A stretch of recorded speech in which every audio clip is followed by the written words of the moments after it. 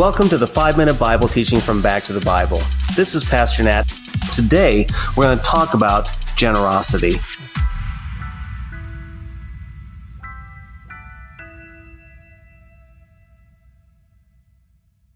When times are tough financially, is your desire to give or is it to get? When times are tough, are you inclined to give away your resources or do you just hold on to them even tighter? If you're like me, when times are tough, you want to hold on to whatever you can, even tighter. But did you know that's actually a recipe for failure? Listen to what the Apostle Paul says in Galatians chapter 6 about generosity. And let us not grow weary of doing good, for in due season we will reap if we do not give up. So then, as we have opportunity, let us do good to everyone, and especially to those who are of the household of faith. I have been blessed to know some of the most generous people. I know generous people who have a lot of resources, and I know generous people who have very few resources. But I think this is the exception and not the norm. You see, we've been groomed to believe that what we have is ours because we earned it, and frankly, we deserve it. But did you know that the Bible actually teaches that everything we have is from God? It's true. That's why James wrote, every good thing comes from God. When we believe this, we can apply what Paul said in Galatians chapter 6, verse 9. We can do good without growing tired. Now, it's true that Paul said, in due season, we will reap. In other words, we will harvest what we have sown. Now, this isn't a prosperity gospel that Paul is teaching us. He's not saying that you give to get. That if you give $5, guess what? God's going to give you $5, $10, $15, $20 or more. No. But he is saying that God recognizes when we give generously and joyfully. When we do that, God takes notice. Paul says that when we have the opportunity to do good, we should.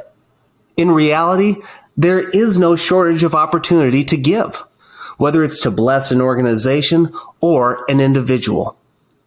God has provided us with blessings. Why? So that we can hold on to them? So that we can hoard them? No. So we can demonstrate God's grace towards others. Who is this generosity meant for? Well, it might surprise you because on one hand, it's true. Our generosity is for everyone. But Paul reminds us we need to focus first on believers. God desires us to meet the needs of the body of Christ.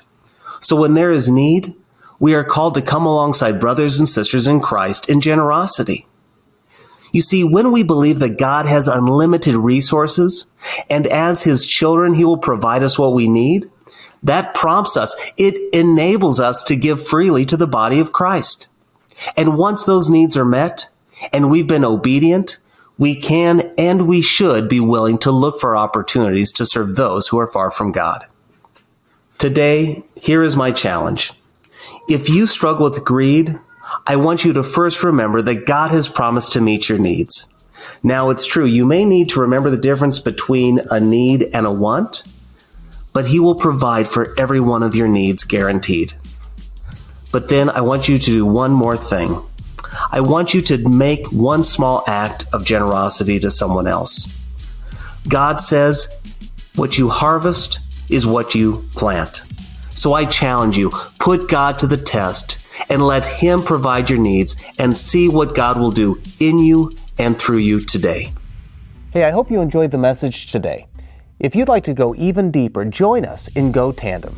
Go Tandem is our spiritual fitness app to help you move closer to Jesus each and every day. So download Go Tandem on your mobile device. Oh, and by the way, this service we offer is at no cost to the user or even to the churches who benefit, but it does come at a real cost.